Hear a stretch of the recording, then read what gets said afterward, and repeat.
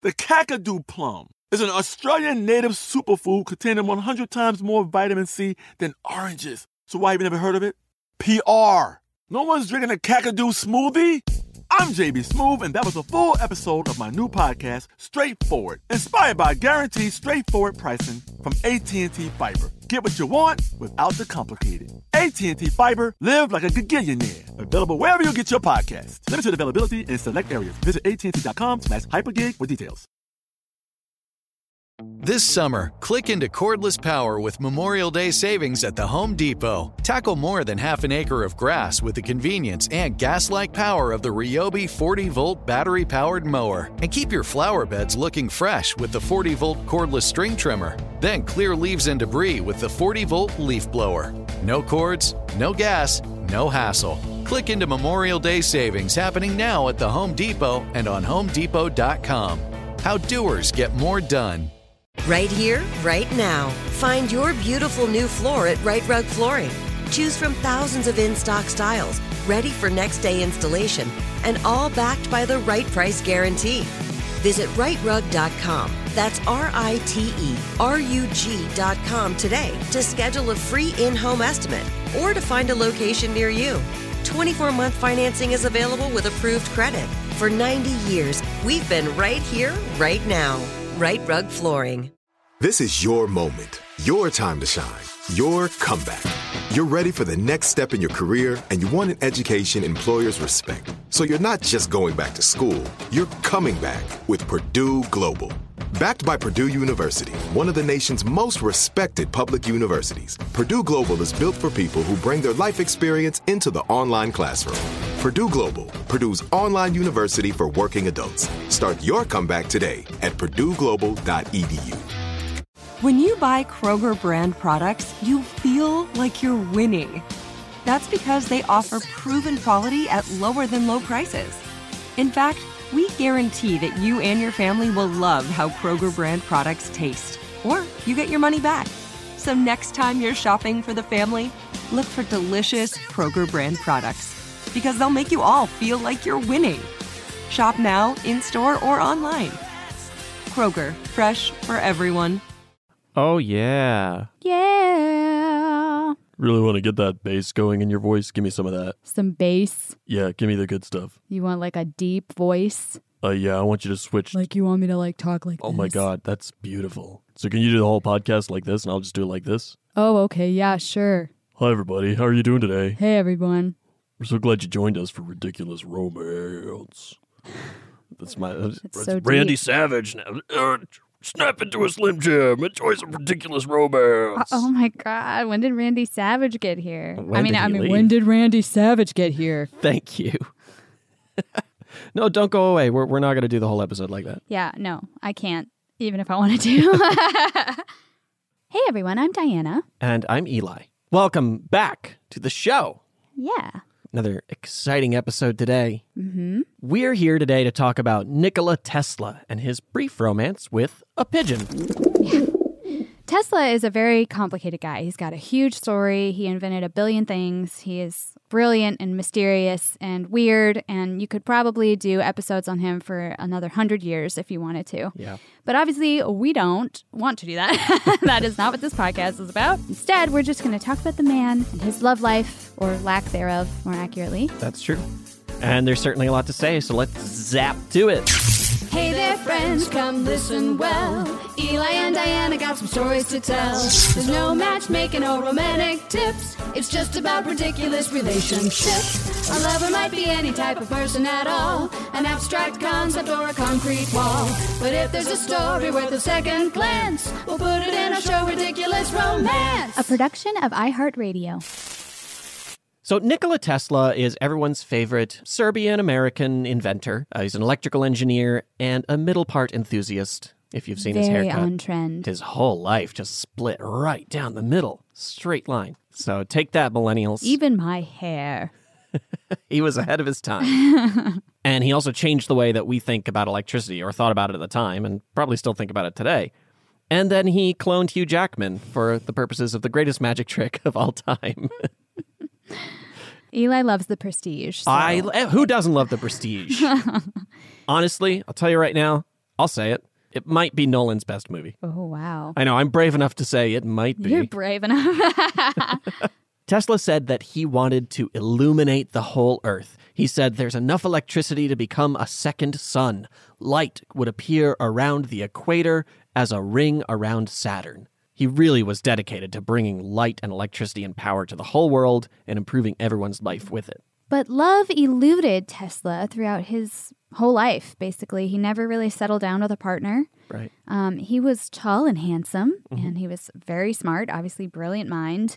He was also spiritual. He was shy, well-educated guy. He was well-dressed, even though his clothes were cheap. Style more important than fashion. Take a note. I don't know. You look at the pictures back then, and inexpensive clothing just looked pretty damn nice.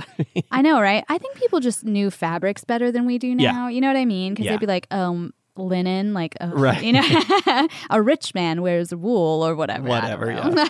yeah.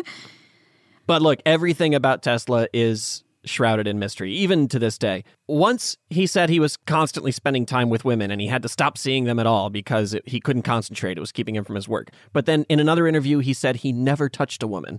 Some people say his voice was high-pitched and shrill, but other people specifically describe it as being very low and soft and intimidating. Some people said he had a heavy accent. Other people said he didn't have an accent at all. There aren't any known recordings of his voice, although they are believed to exist.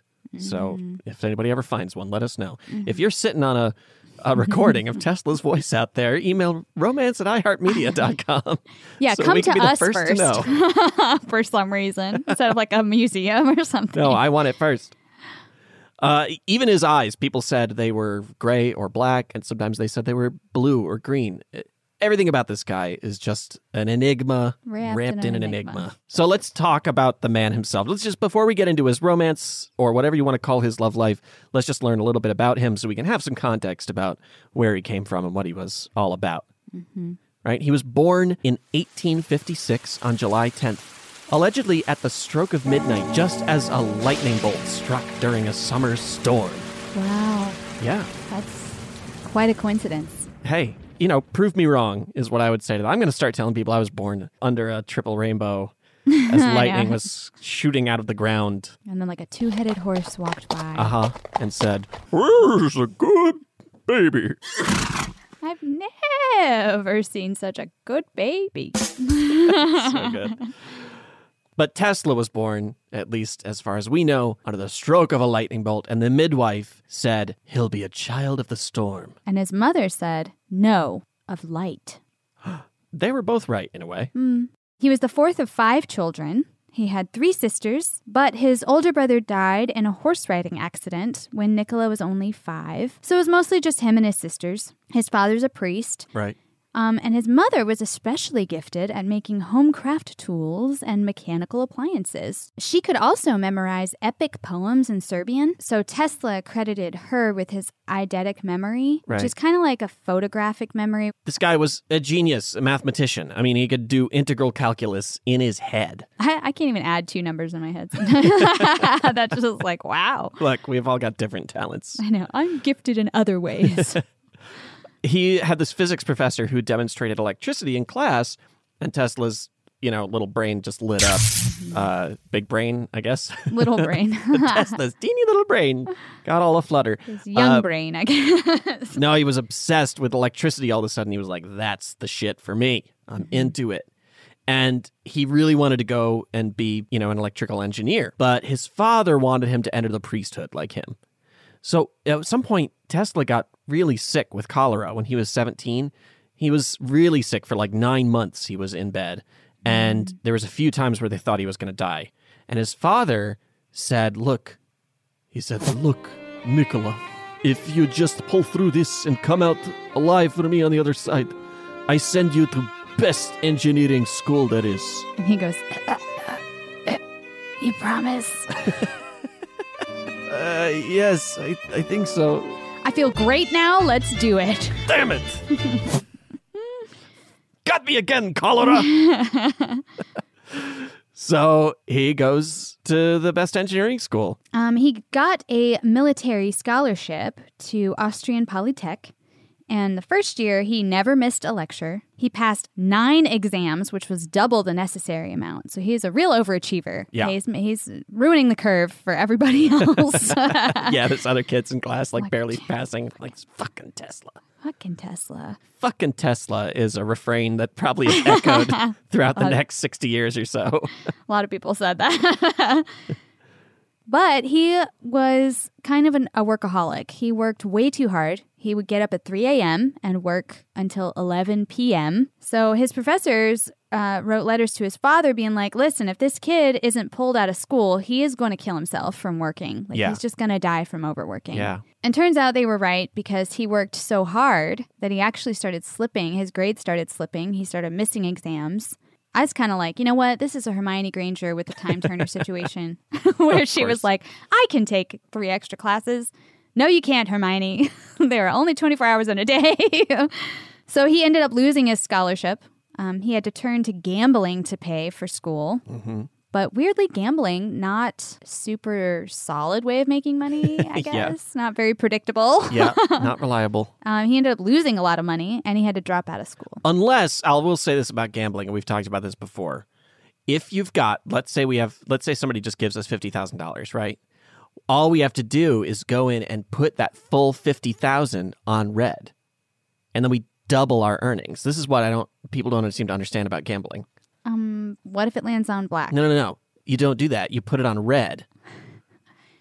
But and then it lands on black. No. You're with that attitude, we're never going to win. Y'all are basically on a trip with us to Vegas right now because this is the entire conversation if we ever go to Vegas. Him being like, we'll pay for the whole trip with one lucky roll. And I'm like, it's not. I'd rather bird in hand from a pigeon in hand is worth 2 in bush to me. Look, it's not about getting lucky. It's about putting it on the right color. Oh my God. But this is I can't with you. We're just not going to gamble, okay? All right, moving on. You can have 10 of our $50,000 to gamble with and wow. no more. Oh, thank you. You should not give me that much money to gamble with. I said $10. Oh, I thought you said 10,000. Oh, no. I see. $10. Well, that's not nearly enough. Now I'm going to come back with 20 and be like, what do I do now? Whatever you want. It's $20. Enjoy. All right. So he lost all of his money in gambling. Yeah, he didn't put it on red, I guess. Yeah. He put it on black and he lost it all. He did. I will say that he made it back. He did gamble his losses, and return that money to his family. So at least he broke even, but it did not pay out for school the way he thought it was. He did say he conquered his gambling addiction by going back and winning what he lost and stopping. Mm-hmm. So, Well, good for him. Stopping is the hard part. Yeah. So he hid from his family out of shame from dropping out of school and probably didn't want to hear his dad being like, well, don't worry, you can still be a priest. Right. Whatever. They actually thought he drowned, but he was actually working as a draftsman in another town, and he was eventually forced back home for not having a residency permit, so he wasn't able to stay there. He audited classes in Prague and eventually went to work for Tivadar Puskas, who's the guy who invented the telephone exchange. Ooh, so, Operator? Yes, operator, I'd like to reach Klondike 49738, please. One moment while I connect you to Klondike 4738. 49738. Oh, no! Hello? Is this Jimmy the Tooth? No, this is Benny the Fish. Benny the Fish? Yeah. You don't want to call him accidentally. No. Who is this? Operator. Operator? Give me the address for the jackass who just called me. Please hold for an address. Does it work like that? No. Oh. So anyway, he's working for Tivadar, and he quickly becomes their chief electrician. And in 1882, Puskas got him a job with the Continental Edison Company in Paris. And he was a star employee there. He's making everybody ooh and ah and all of his brilliant mind and all his, creative ideas to fix all these problems. He's just fixing problems left and right. Oh, our generator is doing such and such. Oh, well, that's because it's fucked up. It's not right. I'm smarter than your thing. And you go fix it. They're all amazed by it. And then when his manager moved to New York City to work at the Edison branch there, he wrote back and said, hey, send me Tesla. I want that guy with me here in New York. So Tesla grabs his bags, hops on a boat, and sails to the U.S. of A. But in the process, his ticket, his money, and a lot of his luggage were all fucking stolen. And he managed to work it out and got on board. But then halfway through the trip, a mutiny broke out on the ship. And he was almost thrown overboard because he helped the captain subdue the mutiny. And so it was a bunch of chaos. I mean, kind of a rough start, maybe a bad omen for how things are going to go. Do you think he was like, I don't really care about the politics of this mutiny. I'm just trying to get to New York, guys. I got a job waiting for me. Who's taking me to New York? Seriously. Y'all want to read by candlelight for the rest of your lives? Because that's going to happen if I don't get there. So he gets to Manhattan, and all he's got on him is 4 cents in his pocket. He's got a book of his own poems, and he's got a letter of commendation to Thomas Edison from his manager, saying, hire this guy. And of course, Tesla's like, Thomas Edison? Mm-hmm. Oh, boy, I sure can't wait to meet Thomas Edison. Probably a great guy in all respects. I foresee nothing but the best relationship with me and Thomas Edison. Narrator, it was not. He works now at Edison's Machine Works in Manhattan. And same deal, he's just fixing problems left and right. It's likely that he only met Edison a few times himself, but there was one time that he stayed up all night repairing damaged generators. And in the morning, he bumps into his manager and Thomas Edison, and Edison made some joke about this Parisian they brought in spending all night partying. Because I guess he looked kind of rumpled from working all night. Classic Edison, you know? He's like, this guy you brought over. What does Thomas Edison sound like? Oh. He's probably got a real shitty voice, right? Yeah, totally. Yeah. This guy you brought over from Paris, boy, he's just out all night partying, isn't he?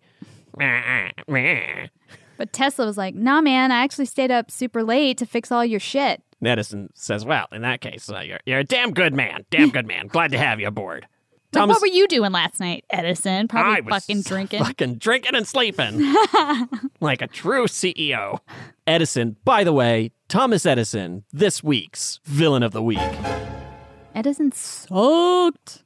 So Tesla recommends to Edison that he should have a total redesign of his dynamos, which are DC generators. Yeah, I remember that Edison is all about DC, direct current, and Tesla's whole thing is AC, alternating current. But Tesla has this way to redesign these DC generators, and Edison says, oh, hey, that's pretty interesting, old Tesla there. Why don't you show me what you got, and if you can do it, I'll give you $50,000. Which, let me just check real quick here. So $50,000 in 1884 is $1.4 million. Well, with that incentive, Tesla totally figured it out and came up with a better design and presents it to Edison. And Edison says, oh, Tesla. Hey, you know what? You just don't understand our American sense of humor. That was a total joke. You didn't take that seriously, did you? Oh, that's cute. No, I'm not giving you $50,000 for this. He's like, don't I pay you a salary already? You did that on company time. So no, I'm not giving you any money. What a bitch. So Tesla's like, well, again, he's fixing everything. He's probably a star employee. Right. So he's like, well, okay, how about just a raise? A normal raise from a shit wage to a good wage. And Edison, of course, hell no. You get what you get. You should be happy you have a job. Some of that shit. So Tesla turned on his heel and walked the fuck out and quit that job. Yep. Which you should do too if you're not going to raise. Now, Inventricity.com does say that this was one of the biggest mistakes of Edison's life, and the same was almost true of Tesla. He might have done different things had he stayed there. He certainly would have had the financial backing to do whatever he wanted, which was going to be his main trouble throughout his life, was going to be the money that he needed to do shit with. But money was coming in. Some fancy investors showed up. They said, hey, we'd love to pay for you to develop an improved arc lighting system. Arc lighting was what they were using to run street lamps at the time. So they said, hey, Tesla, we'll give you the cash to start the Tesla Electric Light Company. And then you can invent whatever we need to change the country, and it's going to be great. And he was like, sure, definitely. This is everything I needed. So he did. And he starts cranking out the patents and put together an improved DC generator. And he built and installed this whole lighting system in Rahway, New Jersey. And Tesla's like, hell yeah, I'm doing it. This is the shit. And he assigned all of the patents into the name of the company in exchange for stock. And so once it got up and running, the investors were like, well, yeah, we're going to take all this work you did and we're going to start up a new utility company. We're going to ditch the manufacturing side of things. We're going to force you out. Bye. And all Tesla is left with is nothing except a bunch of stock in a company that has now been rendered worthless. He said of the time, "My high education in various branches of science, mechanics, and literature seemed to me like a mockery." Which it would to me, too. I'd be like, what the fuck am I doing all this shit for? People just keep stepping all over me. Right. For the next year, he was taking odd job repairs, and he was digging ditches for $2 a day. That's which insane. is, if I can consult your machine. Oh, yeah. $2 a day. $57.28 a day. So on an 8-hour day, $56 is about $7 an hour, which is, in 2021, you look at the federal minimum wage, it's pretty goddamn close to that. Yeah. Great how things have changed. So if you're working a minimum wage job, just know that Nikola Tesla made the same amount of money digging ditches in the 1880s as you're making now. And, I don't know, write a letter to your senator. Right. Fortunately, in 1887, he met a guy at Western Union and a New York attorney, and they were setting up companies. They're promoting inventions and patents for kind of a reasonable cut. They're like, you get half, we get half. And they helped him set up a laboratory. He starts patenting his inventions again, and alternating currents were the talk of the town for the next few years, and even started the War of Currents propaganda campaign between the three big power companies, which were Edison, Westinghouse, and Thomas Houston. The Chicago World's Fair, which took place in 1893, had a bidding war over how the fair would be powered. And General Electric bid to electrify the fair for $554,000. But Westinghouse won, because he said he could power the fair for only $399,000. So you could say that in the AC/DC war, it was about who could take this dirty deed and do it dirt cheap. I suppose that you could say that Edison probably said, "Ow, you shook me all night long."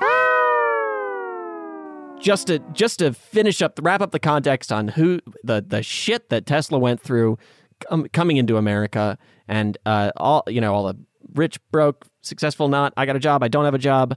Eventually, Tesla got a lump sum payment of $216,000 for his patents from Westinghouse, which is a total today of $6.9 million. Ooh-wee! So Tesla is a baller, and he's living at the Astor House in New York City, which was this super schmancy 5-story residential building. And he's got famous friends and a big fancy laboratory, and everybody loves Nikola Tesla. One of his best friends is Mark Twain. Cool. Another is this guy, Robert Underwood Johnson, who was a writer and the editor of The Century magazine. Okay, so now that he's comfy and wealthy and getting recognized for his work, we've got some context. We know who he is and how he ticks and what he's doing. One might assume that it's time for Tesla to settle down into some romance, right? Mm-hmm. No. Oh. Now, in 1899, a reporter asked him if he ever married. And he said, "I did not. There are two views. A lot of affection, or not at all. The center serves to rejuvenate human race. Women, for certain people, nurtures and strengthens its vitality and spirit. Being single does the same to other people. I chose that second path." Nothing wrong with that. No. I know some people that have said pretty much that. They're like, look, some people are happy in relationships. Mm-hmm. Some people, that's not for them. I think women were pretty bummed out by this, though, because he was super popular with them, because he was super handsome, and he's fascinating, and he's smart, and he's got money, which is always helpful, and he's sort of mysterious and kind of weird, and they were like, oh, what if I were the one to break through? I bet there was a lot of that. Oh, sure, yeah. He thought that marriage was great, honestly. It just wasn't for him. He said artists, musicians, and writers should all get married because they would gain inspiration that leads to finer achievement. But inventors had to have this really intense, dedicated relationship to their work, so they didn't have time for a marriage. They would kind of have to give up all of their inventions if they got married. And he said, "It is a pity, too. Sometimes we feel so lonely." But said, "I don't think you can name many great inventions that have been made by married men." Oh, and you know what that sound is? It's time for everyone's favorite game show. Was this inventor married or was he not married? Diana This is a Brown. clunky name. Yeah, we're working on it. It's a working title of this new game show. Diana, you're going to play today, and I have 6 inventors here for you, and I'm going to ask you whether you think that they were married or not married. Can I just say hi to everyone at home? No, we don't have time for that. Oh, okay. Okay, Johann Gutenberg, the inventor of the Gutenberg printing press. I think he was married. Gutenberg was never married. Never married. How else could he have possibly done the printing press? Even though the printing press had already been invented by the Chinese like a long time before that. All right. How about Benjamin Franklin, the man who invented the lightning rod and bifocals and all that bullshit? Okay, well, I know he did get married. I don't know if he was married when he invented all that stuff, though. He was married to Deborah Reed, although I will say this was a common law marriage because her previous husband had run away to escape creditors to the West Indies, and they never divorced. So they had to do a common law arrangement for her marriage to Benjamin Franklin so that they wouldn't get prosecuted for bigamy if that guy ever showed up again. Man, we need to do an episode on Benjamin Franklin, I guess. I know, right? All right. Patricia Bath. Now, this woman was the first black woman to receive a patent for a medical purpose, and she invented laser cataract surgery. What do you think? Ooh, laser cataract surgery. Oh, I'm going to say she was married. I feel like I'm saying she was married, that everyone was married. She was married. Yay! She managed to do that with no problem. She was married and had children. And had children, and she still thought about a laser cataract. Take that, Tesla. All right. George Washington Carver, who created many products from peanuts and sweet potatoes, but not peanut butter. That is a common misconception. Oh, really? Yeah. Really revolutionized, especially agricultural farming for poor farmers. But peanut butter, not him.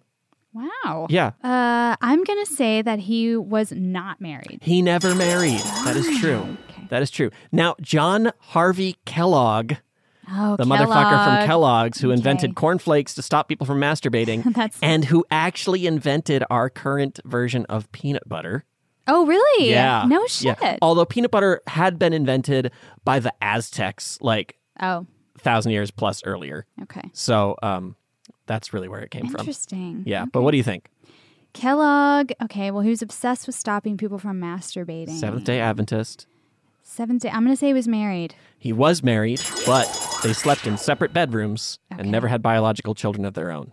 They adopted. Interesting. Last one, Hedy Lamarr. She invented an improved traffic stoplight, and she invented a frequency hopping spread spectrum that would serve as the foundation for Bluetooth and Wi-Fi. She was also a famous actress and film producer. Yeah. Do you think she had time to get married and all that? It's hard because, women in certain periods of time, it's pretty hard to not get married. Right. I'm going to say she wasn't married, though.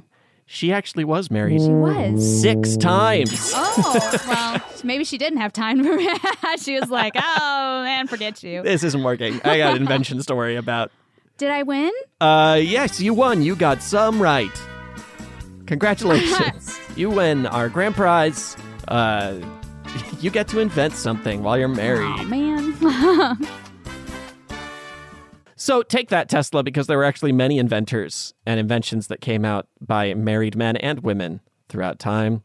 He's also really limited in what he's considering, like, inventions and inventors and stuff. He probably wasn't thinking at all about China's been inventing shit for thousands of years before the West was ever even around. So I'm sure they were getting married at the same time.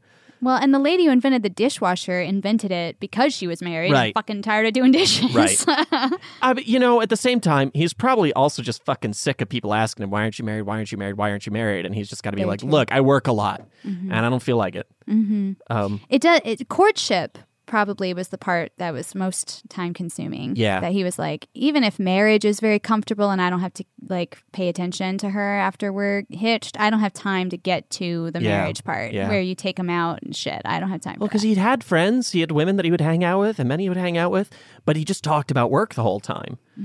It was, pretty much the only thing he knew about, and it was the only thing he really felt comfortable talking about, and he never stopped talking about it. Like, he said that everybody leaves humanity something behind. And for a lot of people, that was kids. And he said that was great. A legacy through your children is certainly something a lot of people aspire to, and that's important too. But my children are my inventions. He said, my only wish is to convey a message through them for future centuries. And actually, he had a lot of respect for women, too, want to say. He was not married because he just didn't like women or something or thought they were, a waste of time. He actually said he thought the suffragette movement would lead to a new sex order with a female as superior. And he thought women had not only an intellectual equality to men, but that, in the future, like further generations, would expand their mental capacity, and predicted that women would be better educated than men one day, and that they've only been held back from their true potential over the years. He said, quote, "Women will ignore precedent and startle civilization with their progress," which turns out to be true. I think at least so. In this country, women hold more college degrees than men overall, on average. I think that's right. Statistically speaking, or whatever. Yep. And definitely true that they were held back from their true potential in the past. So not bad, not a bad prediction from Tesla. He also had this idea that women were more rational than men, which, I mean, idea nothing. He just knew women were more rational than men. He asked this famous pianist one day in one of his fancy circles that he would hang out with. He said, "Why don't you wear diamonds and jewelry?" Yeah, and she's like, first of all, I play piano, okay? I didn't get a $7 million patent on something, all right? I don't have a bunch of money to be spending on no furs and stuff. Right. But even if I did, I could think of better ways of spending it. That blew his mind. Why would I blow money on diamonds if I had money? Yeah. I'm going to buy a piece of property. Yeah, she wanted to live downtown because she hated the commute from the suburbs. And he's like, that's so much smarter than these idiot men who are just blowing their money on vanity and jewelry for their wives and all this. Mm-hmm. And for himself, he said, "A woman is a magnificent being of which I am not worthy." But there were some other things going on with this mindset that were a little bit more like, what? He was still a man in the 1890s. No excuse. No, but this is weird to me, but he made a lot of comparisons between humans and bees. And he kind of was like, if women take over society, they would see men as only useful for reproduction. Otherwise, they'd be totally disposable. And he was like, if they keep taking men's jobs, eventually they're going to learn that the male in human society is useless, and it would bring about the cruelest period of the world's history. Yeah, he literally thought that women would just start slaughtering men. I guess once they had over. Babies from them or something. Yeah, they're like, your job is done here. Like drone bees. Yeah, they're just praying mantises, I guess. I don't know. Yeah, I don't get it, personally. Yeah. I don't see that happening. Although I guess a lot of women these days are finding men to be fairly useless. So well, sure. Maybe he was right about that. He's not entirely wrong. It's just that I don't know why his conclusion was, and therefore that'll just be homicide. Right. Well, this is where I think you get a little bit limited because you're thinking about how men in history have treated women in history. So you're like, if the positions were reversed, they would certainly do the same to us that we did to them, which is not necessarily true. I don't know. I just don't see that being an absolute truth. Yeah, and in this book, Tesla, the Master of Lightning, the author Margaret Cheney says, with an attitude like this, it's no surprise that Tesla never married. I mean, probably women were like, he starts talking like that, and they're like, okay, I'm just going to go to the bathroom and then climb out the window. Okay. He had this secretary. He had all young, conventionally attractive female secretaries. That worked for him. Most people did. Yeah, but he also fired a girl for being overweight. And he wasn't really happy if they didn't dress properly. He was kind of strict about appearance. He also thought that there was this ideal form of women. That was going around at the time. Yeah. That was when Gibson Girl was really big, I think, was in the turn of the century, when it was like, this is how women are supposed to wear their hair, what kind of clothes, how they should act. There was this ideal. There's also the Gibson man. So it wasn't just for women. There was this idealized version of what you're supposed to be based on your gender or whatever. So, and sort of later in the 20s, he had this instance where this secretary came in and she had a new low-waist dress, right? It was kind of flapper style. Like she had sewn it herself. She was a really talented seamstress. And it was like this real cylindrical long top and a low waist and a short skirt at the bottom. And she walks into work, ready to go. She's good at her job. And he freezes and he's like, whoa, what are you wearing? He wants her to go see a banker that day. And he says, quote, "How can you be a slave to fashion? Whatever the fashion designers say is the style, you buy and you wear. You're a smart girl, you have good taste. Why did you let the sales lady force a dress like this on you? If you were skilled, like my sister, who sews her own clothing, you wouldn't be wearing that sack. Take a car so not many people will see you, go to your home, and get dressed sensibly, and return as soon as possible so you can take this letter to the bank. And she must, in her head, just be like, I did sew this fucking dress, asshole. Okay, boomer. Totally. She's like, also your middle part is so in right now. I mean, you know, he had all these young women on his staff, and if they talked about getting married, he would tell them, like, don't get married young. Because if you get married young, all men are marrying you for is your beauty. Which is a little rude, too. Yeah, I mean, it's not the worst advice, but it's a little, else. yeah. It's they kind have of to like, offer. Yeah. So we're going to take a break. We're going to get back into the women who did kind of get into Tesla's heart right after this. Right here, right now. Find your beautiful new floor at Right Rug Flooring. Choose from thousands of in-stock styles, ready for next day installation, and all backed by the right price guarantee. Visit rightrug.com. That's RITERUG.com today to schedule a free in-home estimate or to find a location near you. 24-month financing is available with approved credit. For 90 years, we've been right here, right now. Right Rug Flooring. This is it. Your moment. This is your time to make your comeback with Purdue Global. When you come back with a Purdue Global degree, you create opportunity for yourself, your family, and your future.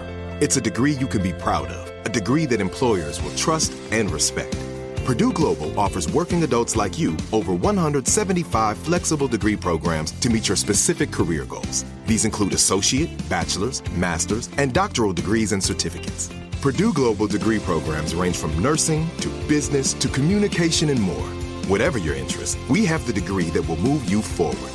You have the knowledge, you have the experience. Now it's time to get credit for the work you've done and earn the recognition you deserve with Purdue Global, Purdue's online university for working adults.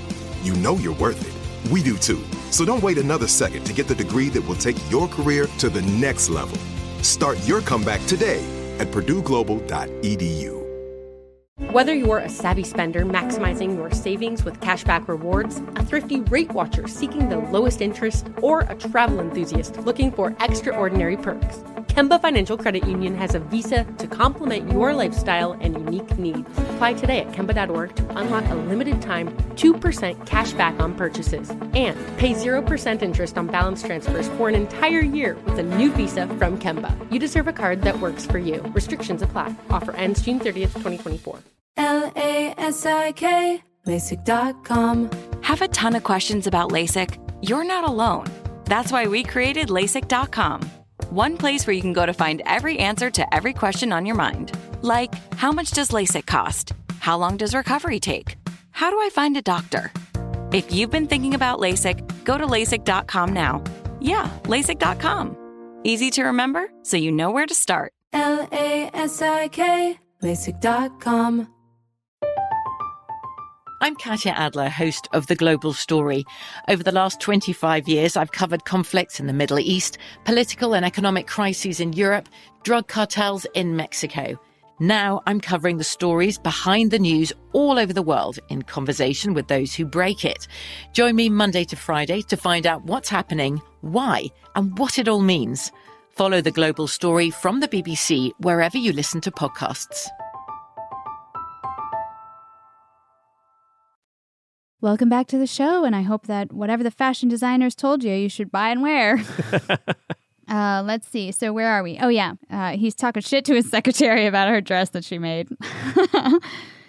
So anyway, Tesla's views on women, a bit complicated. Yeah. But like we said, the ladies lined up for this guy. He's, again, just very hot. Breaking hearts. Breaking hearts right and left. It wasn't that he was like, you know, movie star attractive. It was just like very unique looking. He was very tall and slender, real accentuated features. I mean, he was just an intense guy in all respects. He was intense looking. He was intense when he talked. Everything about him was just like, whoa, the focus was just on him. He could not kind be. of a magnetic person. Yeah. Maybe more than super hot. You could say he was like an electric person. Oh, there was a woman named Katherine Johnson who by some accounts was the only woman that Tesla ever loved. She was the wife of his good friend, Robert Underwood Johnson. They exchanged some flirtatious letters. I guess that's kind of the only proof, really, that they were into each other. Yeah, they had there's a lot of correspondence between the two of them. They were very close, and she spoke very favorably of him, and was, in his hardest times, there was always a letter from her to him. She wrote to him from Italy, "I wish I could have news of you, my ever dear and ever silent friend, be it good or bad. But if you will not send me a line, then send me a thought. It will be received by a finely tuned instrument." I don't know why I'm so sad. I feel as if everything in life had slipped from me. Perhaps I'm too much alone and only need companionship. I think I would be happier if I knew something about you. You who are unconscious of everything but your work and who have no human needs. This is not what I want to say, so I am faithfully yours, KJ.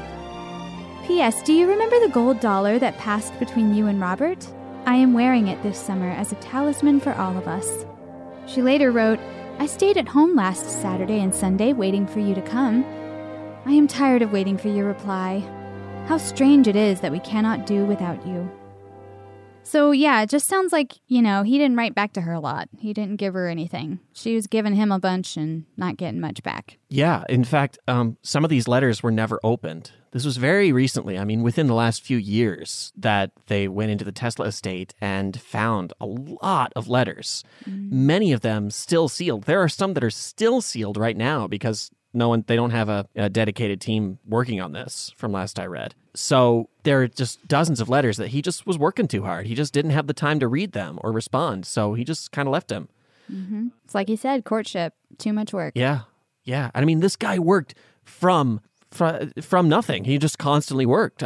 All hours of the day. He at one point said he would get 2 hours of sleep a night, and he would take little naps during the day sometimes to recharge his battery.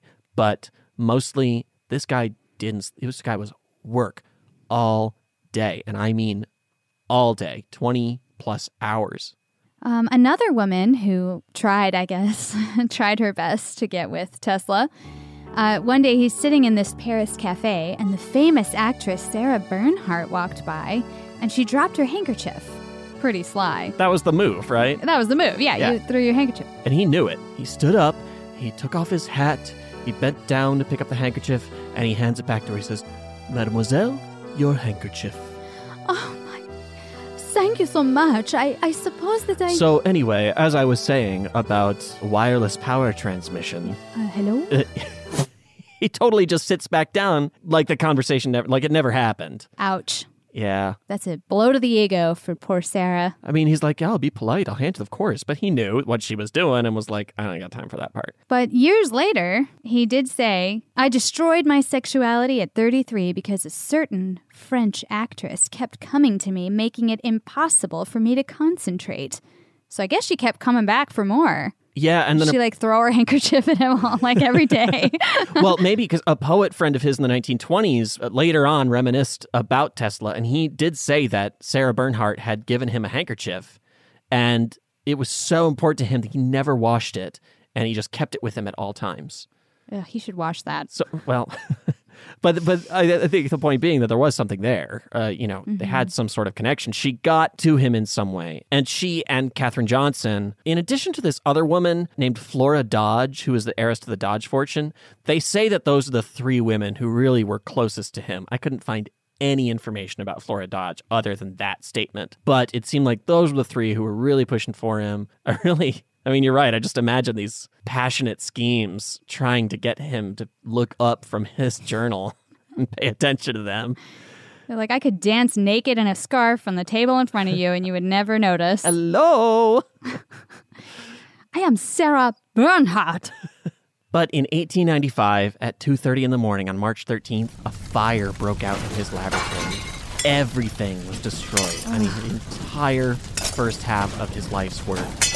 Nothing was insured. All this expensive equipment melted. These floors collapsed and everything just fell in. Just everything ruined and lost. That's such a bummer. Yeah. Speculation Station. Oh, yeah? Kind of wonder if his dad, the priest, was ever like, maybe God wants you to get married because all your work keeps getting totally fucked up by like or weird you should have been a priest. You should have been a priest. You know, my monastery never burned down. No one ever tried to mutiny my ship. Yeah, right. Well, possibly. But yeah, he just kind of disappeared for a few days. He was very emotional throughout his life. I mean, he responded pretty intensely to situations too, of course. And this was an intense situation to respond to. Yeah, if half of my life's work was gone in one fell swoop, I think I would probably have to go somewhere for a minute too. Absolutely. His friends were all desperate to find him. Katherine Johnson wrote that he should please come stay with them so they could comfort him. You know, he was always welcome there. But the New York Sun wrote, quote, "It is a misfortune to the whole world. The men living in this time who are more important to the human race than this young gentleman can be counted on the fingers of one hand, perhaps on the thumb of one hand." Wow. Well, but Tesla, as we've noted, he's no stranger to being kicked while he's down. Yeah. So he rebuilt. So, yeah, he was like Dr. Dre, was up late in the lab with a pen and a pad. There's buzzing and zaps and x-rays and all kinds of complicated turn-of-the-century science going on that kept him from spending any time with the ladies. Yeah, he really, just, again, I'm skipping through decades of actual scientific progress here. Right. But if just go read even the Wikipedia page on Tesla, you'll get confused. I sure did in learning about, what he was doing during these times. A lot of circuits and lightning. Yeah. It just were some really cool stuff. But we're going to kind of skim through it right now. But speaking of not spending time with the ladies, it's also suggested that it's not really just his work. Probably a combination of that and the fact that he was also a huge germaphobe. And this is something that got worse and worse throughout his life. He had a really difficult time being physically close to people, and physical contact was a big no-no. He turned down doctor's appointments regularly because he didn't want people touching him. He later in life, he got to a point where he was having all of his food boiled. Tasty. To kill any bacteria that was on it. Ew. Yeah. He also had a lot of behavior linked to obsessive compulsive disorder. He was obsessed with the number 3, and it's something that we will see come up again. He would shake hands with people and then wash his hands immediately in sets of 3. He had to have 18 napkins on his dinner table, divisible by 3. And before he would enter a building, he had to walk around the building 3 times. Which in New York City is like, you have to walk around a block. Oh my goodness. I mean, I guess back then it wasn't quite so crowded, but still. It's like, I got to show up for every appointment 20 minutes early. At least. Those are big buildings. Yeah, man. He was also terrified of the sight of pearls. And he couldn't be near women who were wearing pearls. Which would have definitely limited his selection of ladies. Because Yeah. pearls were incredibly popular. And mostly Debs wore pearls, I feel like. Yeah, it probably did make it real hard to meet a woman if he was like, I can't deal with your jewelry. I wonder if that's, is it trypophobia? When people are afraid of holes and circular patterns. Oh. I wonder if it was some version of that. Maybe. It was also, I read one place that he was also afraid of billiard balls, but he also played a lot of billiards. So I don't know if that lines up just right. So with all this, of course, his sexuality was questioned, even at the time. There were some light questions. Yeah. There were a few quiet rumors at the time that he was maybe homosexual, but nothing really seemed to take root. Today, it's generally agreed upon that he was asexual and aromantic. Right. Which is only, I think, my limited understanding, has only recently really been discussed in earnest. I think back then it wasn't really, it was, of course you get married, that's what you do. And not everyone does, but that just means they never found the right girl or something, whereas now I feel like we're more comfortable saying, no, you don't, some people don't do well with a partner. Some people don't want that. Yeah. I think that's the A in LGBTQIA. Yeah. I think the A is asexual, Yeah. isn't it? Yeah. And you can be a romantic asexual, Right, which is right. a person who is totally fine with signs of affection, like kissing, hugging, cuddling, but sex is just not really a thing. Right. But men did find his appearance striking, though it must be said that at the time, male platonic relationships were more affectionate than we think of them today. They were a little more comfortable complimenting each other or things like that. Having a real bromance. Yeah. Come on, guys, get it together. Tell each other you're handsome. I just don't have any handsome friends. I'm just kidding. All my friends are beautiful. I was about to say, you have a lot of handsome friends. This journalist wrote about him being tall with straight, intensely black hair, and his eyes were blue and deeply set like burning balls of fire. He said those weird flashes of light he makes with his instruments seemed to almost shoot from his eyes. When he talks, you listen. You do not know what he's saying, but he enthralls you. I mean, that is definitely a person who would be attractive to a lot of people. Yeah, definitely. Definitely. I'm attracted to you, and I never know what you're talking about. But not because it's super smart. No, it's just because it's rambling. Usually because it's a Brooklyn Nine-Nine quote.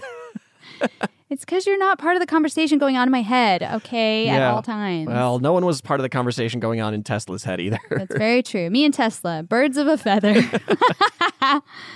So science advanced after the turn of the century, going into the 1900s, and Tesla very strongly resisted it.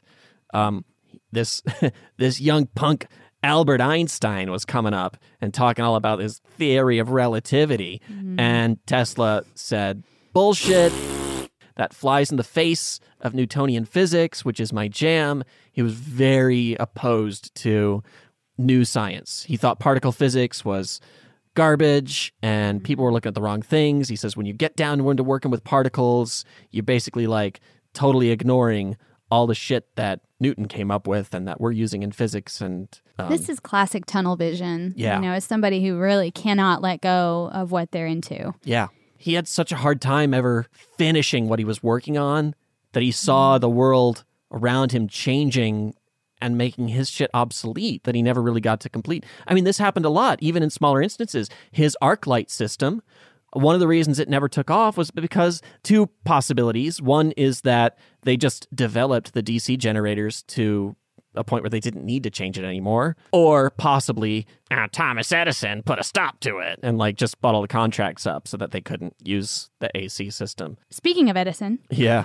In 1912, Tesla refused to share the Nobel Prize in Physics with Thomas Edison, even though it would have gotten him $20,000, which he kind of needed pretty badly. Yeah.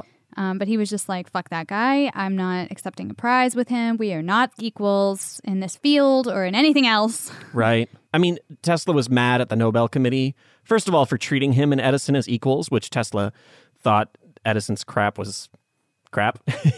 He thought it was no good. He thought this is archaic and dumb and we should be converting to AC and all these things. Right. But also he was pissed off because the Nobel Committee gave a prize to Marconi for inventing the radio. I'm doing air quotes. But Tesla said Marconi used 17 of my patents to develop his radio, and I should be getting credit for helping with the invention of the radio. But the courts ruled in Marconi's favor at the time. It was later overturned, but not until after Tesla's death. Damn. Yeah. So really, this podcast would not be without Tesla. Yeah. Quite honestly. Couldn't make a radio. We wouldn't have iHeartRadio without true. Tesla. We wouldn't have anything radio. Wouldn't have B98.5 FM. or whatever Soft Jams. Or whatever your local Soft Jams yeah, station sorry, is. That's an Atlanta station. But in 1917, he did begrudgingly accept the solid gold Edison Medal from the American Institute of Electrical Engineers. Ooh. He was like, fine, I'll take your solid gold medal. And then he turned around and pawned it to buy birdseed. What a diss. What a fitting end for the Edison medal. Imagine the pawn shop. I know, like... He walks in. Good day, sir. I need some birdseed. You got any? No, sir, this is a pawn shop. I just need some fucking birdseed. So, what do you... I guess I can give you something for cash, right? That's the whole idea. Okay. Well, what will you give me for this solid gold Edison medal? Well, it is solid gold, so it's probably worth a lot. On the other hand, it's a medal that you won and no one else won. So I guess, how about $45? That'll buy me plenty of birdseed. I'll take it. I know. I have no idea. I totally made that up. Don't know how much money he got for that.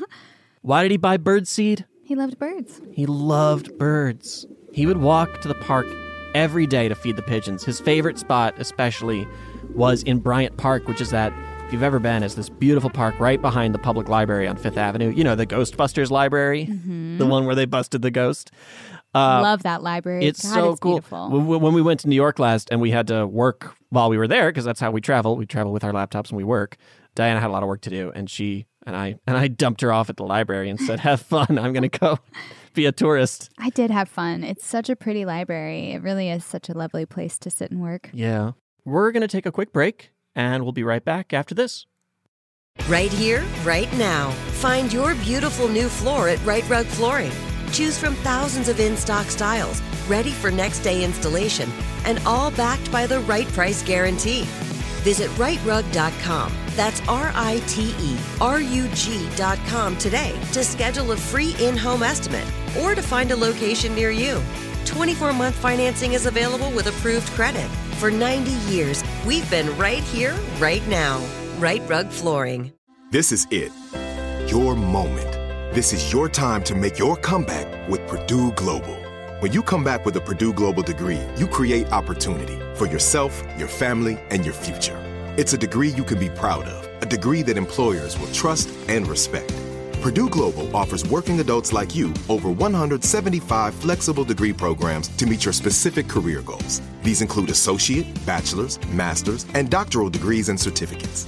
Purdue Global degree programs range from nursing to business to communication and more. Whatever your interest, we have the degree that will move you forward.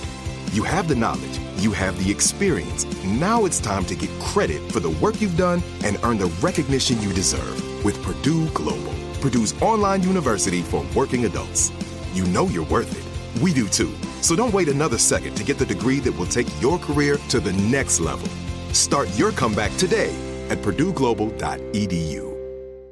Whether you're a savvy spender maximizing your savings with cashback rewards, a thrifty rate watcher seeking the lowest interest, or a travel enthusiast looking for extraordinary perks, Kemba Financial Credit Union has a visa to complement your lifestyle and unique needs. Apply today at Kemba.org to unlock a limited time 2% cash back on purchases and pay 0% interest on balance transfers for an entire year with a new visa from Kemba. You deserve a card that works for you. Restrictions apply. Offer ends June 30th, 2024. LASIK, LASIK.com. Have a ton of questions about LASIK? You're not alone. That's why we created LASIK.com. One place where you can go to find every answer to every question on your mind. Like, how much does LASIK cost? How long does recovery take? How do I find a doctor? If you've been thinking about LASIK, go to LASIK.com now. Yeah, LASIK.com. Easy to remember, so you know where to start. LASIK, LASIK.com. From BBC Radio 4, Britain's biggest paranormal podcast is going on a road trip. I thought in that moment, oh my God, we've summoned something from this board. This is Uncanny USA. He says, somebody's in the house, and I screamed. Listen to Uncanny USA wherever you get your BBC podcasts, if you dare.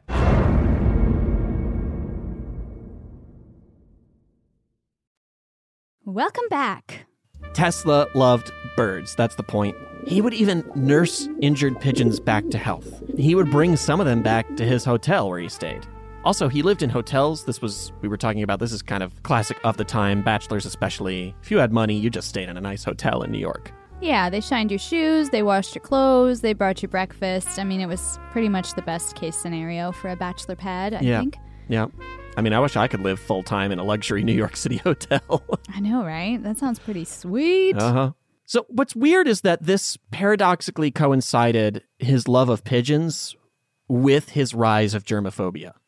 And his friends were kind of concerned about this. They were like, he's super afraid of germs, but the more afraid of germs he is, the more he's falling for these pigeons. Mm-hmm. They're like his new best friends. And he spent a lot of time feeding pigeons.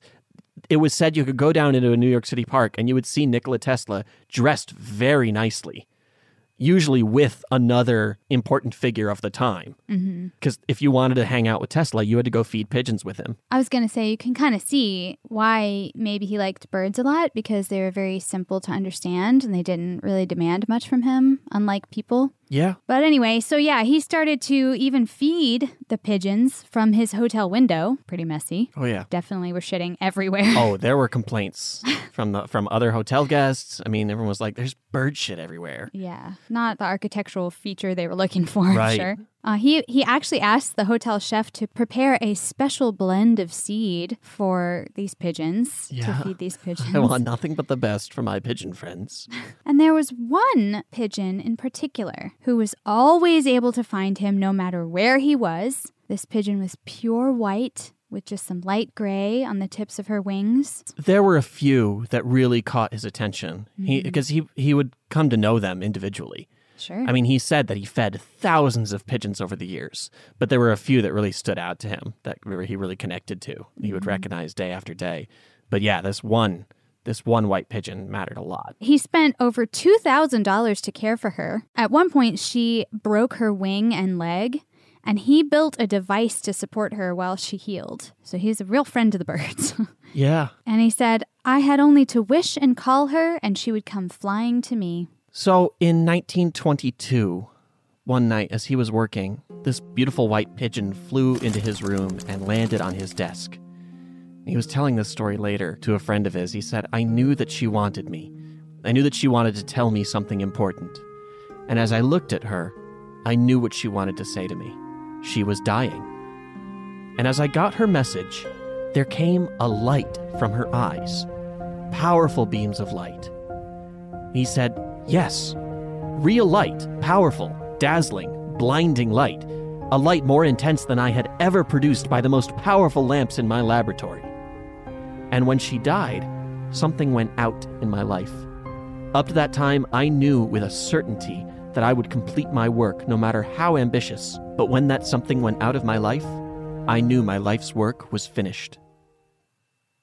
Wow. Yeah, it was this, pretty intense omen. Tesla had said for the longest time that he was going to live to be 100 and he was going to complete his life's work, which we can gather was pretty much like powering the world, providing electricity. He saw this future with the small power plants that could run entire countries, built underwater. He had flying machines he designed. He had this really bright idea for this really utopic future. Didn't he think electricity should be free? He thought electricity should be free to everyone and that there should be no problem providing it for free. Mm-hmm. And he said he would live to 100 and he would have no problem achieving that. As his life went on, of course, we've seen him struggle and struggle and struggle and struggle. That wasn't something that he was ever able to achieve. And at this point, he's really starting to see that idea slip away. That's sad. And this pigeon was just this omen for him. One of his friends called it a beautiful and pathetic display of love. They were like, wow, he really loves this pigeon, but I want more for him. But it also was what he wanted. It was more than he ever seemed to get from a human companion in that respect. It's like all the handkerchiefs from all the French actresses in the world can't compare. I read this analysis that they were like, what is love if not, a very passionate, intense, focused feeling in one direction? But he was like, can we say that wasn't love? Because that's what it was to him. Well, after the death of his pigeon love, he was evicted from the hotel, partly for debts and partly because of the mess that the pigeons had left that he was constantly feeding. Yep. But he moved to the luxurious Hotel Marguerite and started running up a tab there. Yeah, he was in and out of hotels because a lot of them said, no, you can't open the windows and feed the pigeons. And he would move to another one. So he went through several hotels in this period, just leaving a mess of pigeon shit behind him everywhere he went.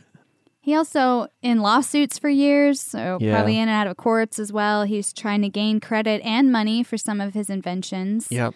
Like the radio stuff and so on. He's fighting with Edison still, too. I mean, we're skimming past that, but there's a bunch of Edison shit going on here. Yeah. But still a very well-respected scientist and thinker and inventor. He was given honorary doctorates from multiple universities. Yeah. So people are still like, this guy is smart. We like him, And then in 1934, he claims to have developed a Teleforce weapon, which the press referred to as a death ray. He said it could shoot down aircraft from 250 miles away, but he never really provided a lot of proof to that, to that claim. Yeah. He kind of thought it would be like such a powerful weapon that it would keep nations from war from now on. Like you know, kind of like what we thought the atomic bomb would do, I guess. And Nobel said that when he invented dynamite too. Yeah. He said this is so powerful, just there won't be any war anymore because nobody will want to risk fighting anyone else. Yeah. So if anyone has any bright ideas about weapons out there that's going to end all war, just stop. It doesn't work like that. Don't do it. Remember the Butter Battle book? Yeah, right? The Butter Battle book. That's exactly what he was talking about. So nobody wanted to fund it, so it wasn't like he wasn't getting a government contract for it or anything like that. But in 1937, he claimed that he had built a working prototype and that he would unveil it in just a few months, any day now. And so one day, while he was feeding his beloved pigeons, these two men in suits approached him. They said, "Hey, are you Nikola Tesla?" Who's asking? "Hey, we want to see this death ray. You got like a black box in your hotel room, like a safe up there with some papers in it. We want to see them." You want to see my papers? I want to see your papers. Show me some papers that say you work for the government. You can't. Get the fuck out. Yep. So he didn't show them, and these creepy suits guys walked away. But he had become very frail. And in that same year, as he said, you know, I'm going to show the world my prototype for the death ray.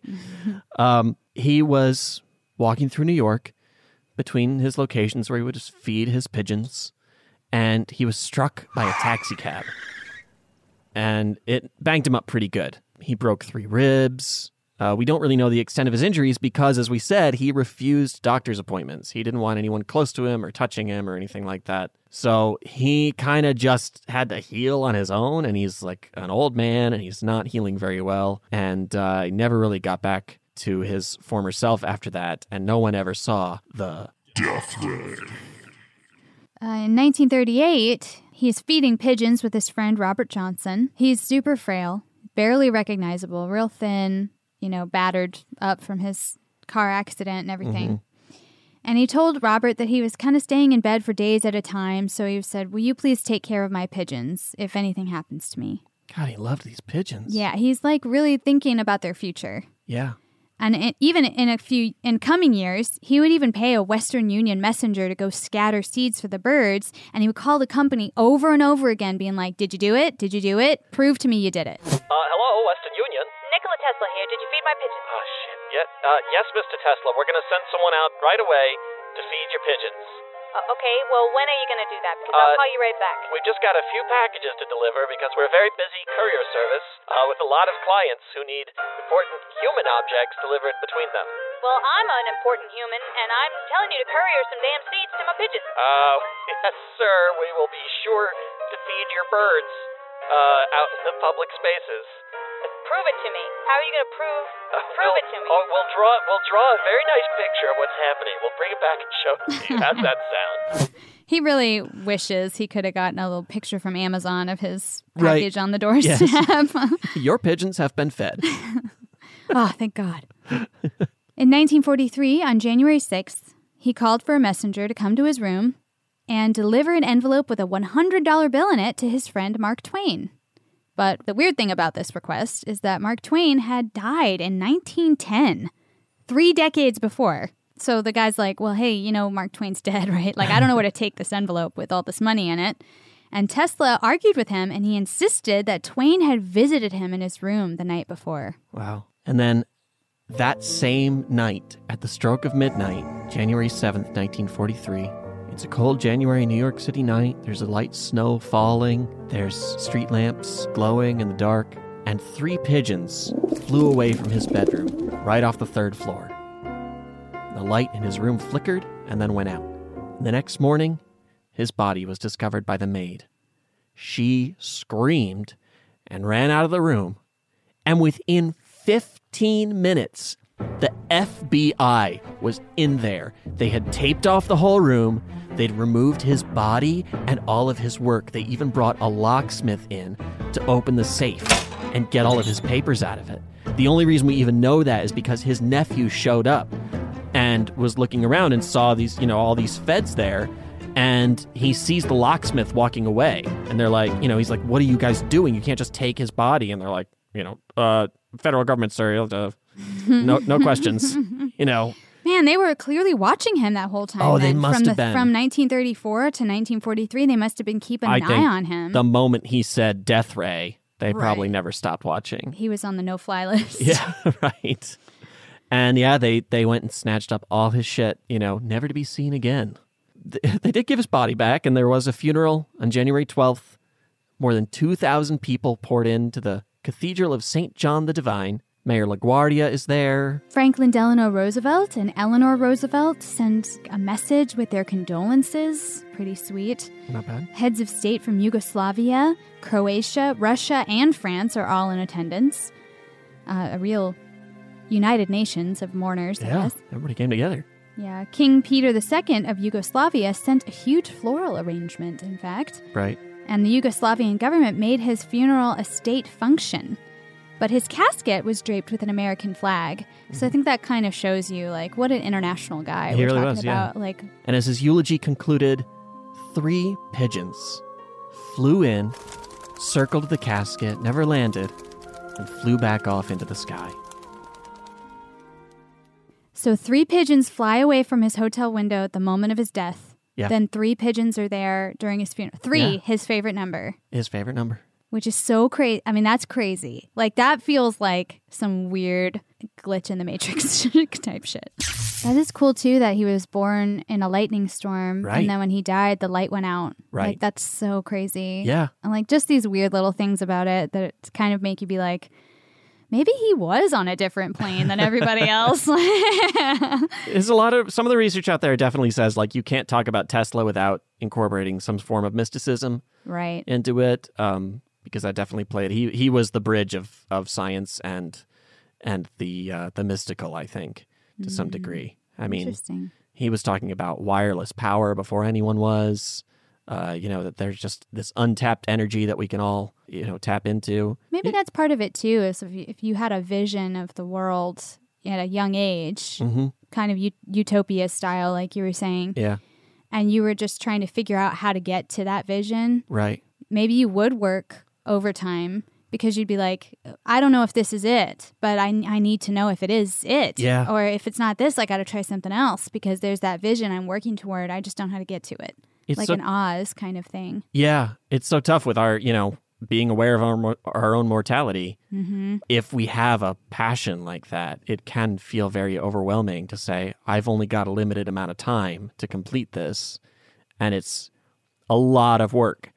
Right. And that's when you have to get into, maybe you have to think beyond your life and think about what you're setting up for somebody else to carry on for you. And I think that's true of Tesla. I mean, we're living in a world today that was greatly affected by what he did.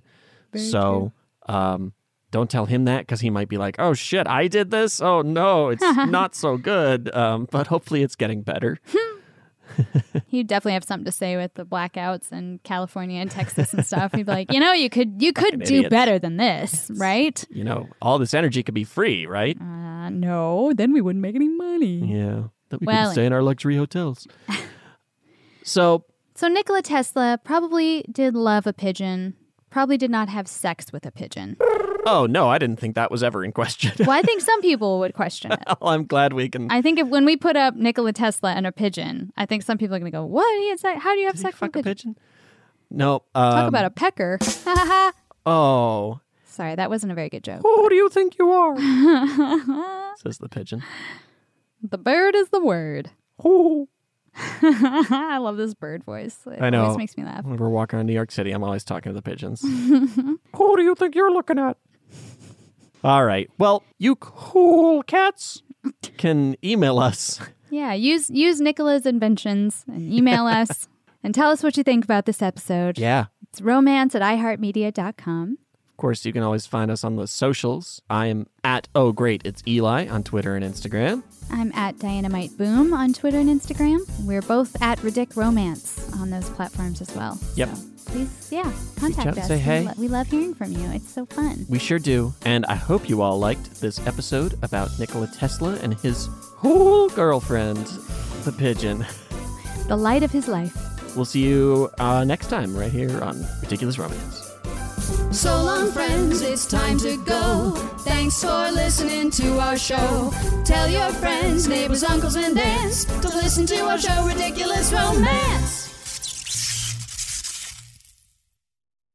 With the new Dexcom G7, you can achieve better diabetes results without painful finger sticks. It sends your glucose numbers to your compatible phone or watch so you can always see where you are and where you're heading. See how food and exercise affects your glucose, making it easier to spend more time in range and lower your A1C. Take more control of your diabetes with the #1 recommended CGM brand. It's easy to get started today at Dexcom.com. That's Dexcom.com. Dexcom data on file 2023. If your glucose alerts and readings from the G7 do not match symptoms or expectations, use a blood glucose meter to make diabetes treatment decisions. For a list of compatible devices, visit Dexcom.com/compatibility. Right here, right now. Find your beautiful new floor at Right Rug Flooring. Choose from thousands of in-stock styles, ready for next day installation, and all backed by the right price guarantee. Visit rightrug.com. That's RITERUG.com today to schedule a free in-home estimate or to find a location near you. 24-month financing is available with approved credit. For 90 years, we've been right here, right now. Right Rug Flooring. Whether you're a savvy spender maximizing your savings with cashback rewards, a thrifty rate watcher seeking the lowest interest, or a travel enthusiast looking for extraordinary perks, Kemba Financial Credit Union has a visa to complement your lifestyle and unique needs. Apply today at Kemba.org to unlock a limited time 2% cash back on purchases and pay 0% interest on balance transfers for an entire year with a new visa from Kemba. You deserve a card that works for you. Restrictions apply. Offer ends June 30th, 2024. From BBC Radio 4, Britain's biggest paranormal podcast is going on a road trip. I thought in that moment, oh my God, we've summoned something from this board. This is Uncanny USA. He says, somebody's in the house, and I screamed. Listen to Uncanny USA wherever you get your BBC podcasts, if you dare.